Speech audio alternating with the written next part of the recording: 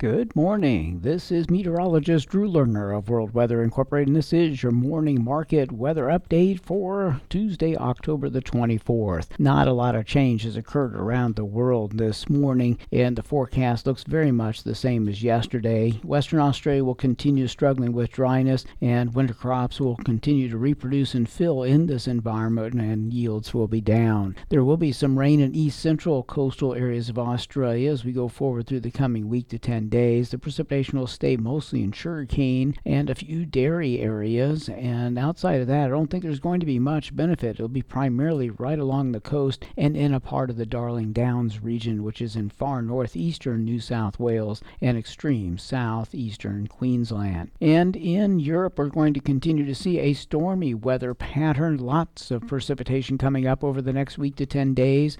Portions of France, Spain, Portugal, and Germany, even Italy will probably see a little too much rain, and possibly in parts of the UK as well. In Eastern Europe, we'll see some beneficial moisture taking place in the north, but it will stay dry in that lower Danube River Basin area. Plenty of precipitation is also expected to evolve soon across parts of the Ukraine as well as Russia's southern region.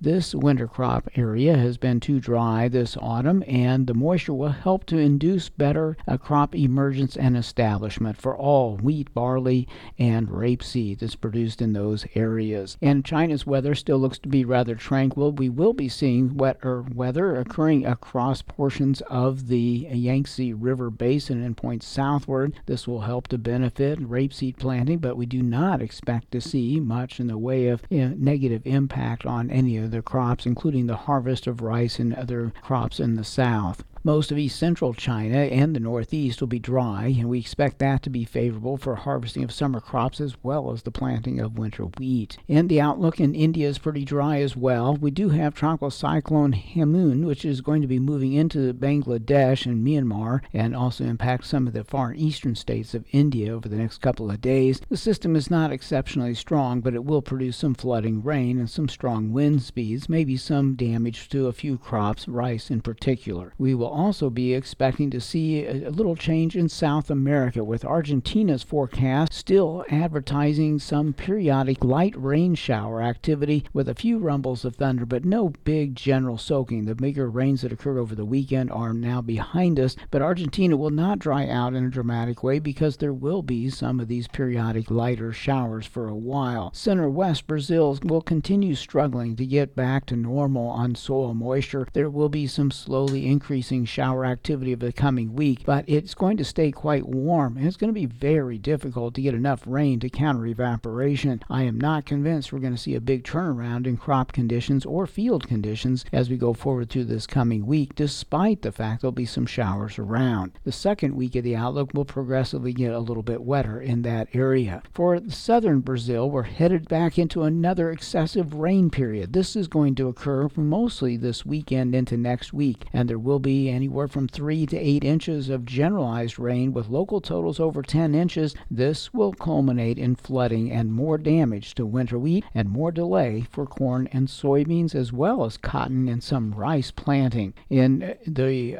North American continent, it's all about cold weather and winter-like conditions. Snow has fallen across Alberta and southern Saskatchewan in the last 24 hours. The temperatures are much colder than they were a week ago, and that cold will continue to build up across western Canada and push down into the northern and central U.S. plains as we go forward through the next full week. We do expect waves of snow to not only continue in southern parts of Canada, but we'll also see it in the northern U.S. plains and eventually in the west central U.S. plains as well.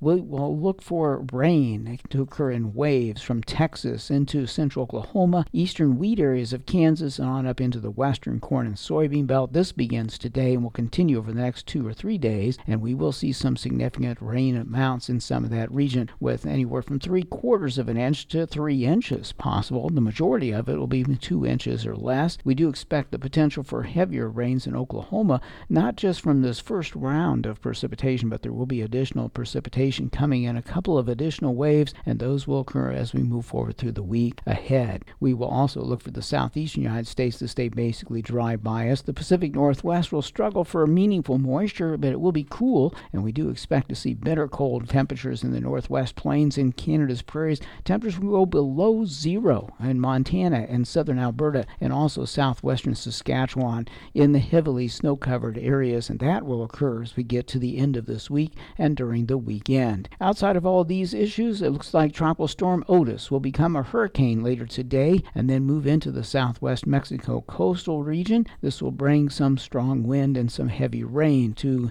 coastal areas, maybe a little damage to sugarcane and at least a little bit of a threat to some coffee, but for the most part we don't expect the storm to be very damaging. There may be a few citrus trees that could also be impacted there as well. And lastly, there is a tropical depression number 21 that moved into Nicaragua overnight and will continue to do so today. It'll bring heavy rain to Nicaragua and portions of Honduras as we go forward through these next 2 days. There is still Hurricane Tammy out in the Atlantic, and it looks like that storm may move right over the top of Bermuda sometime this weekend as a tropical storm. This is meteorologist Drew Lerner.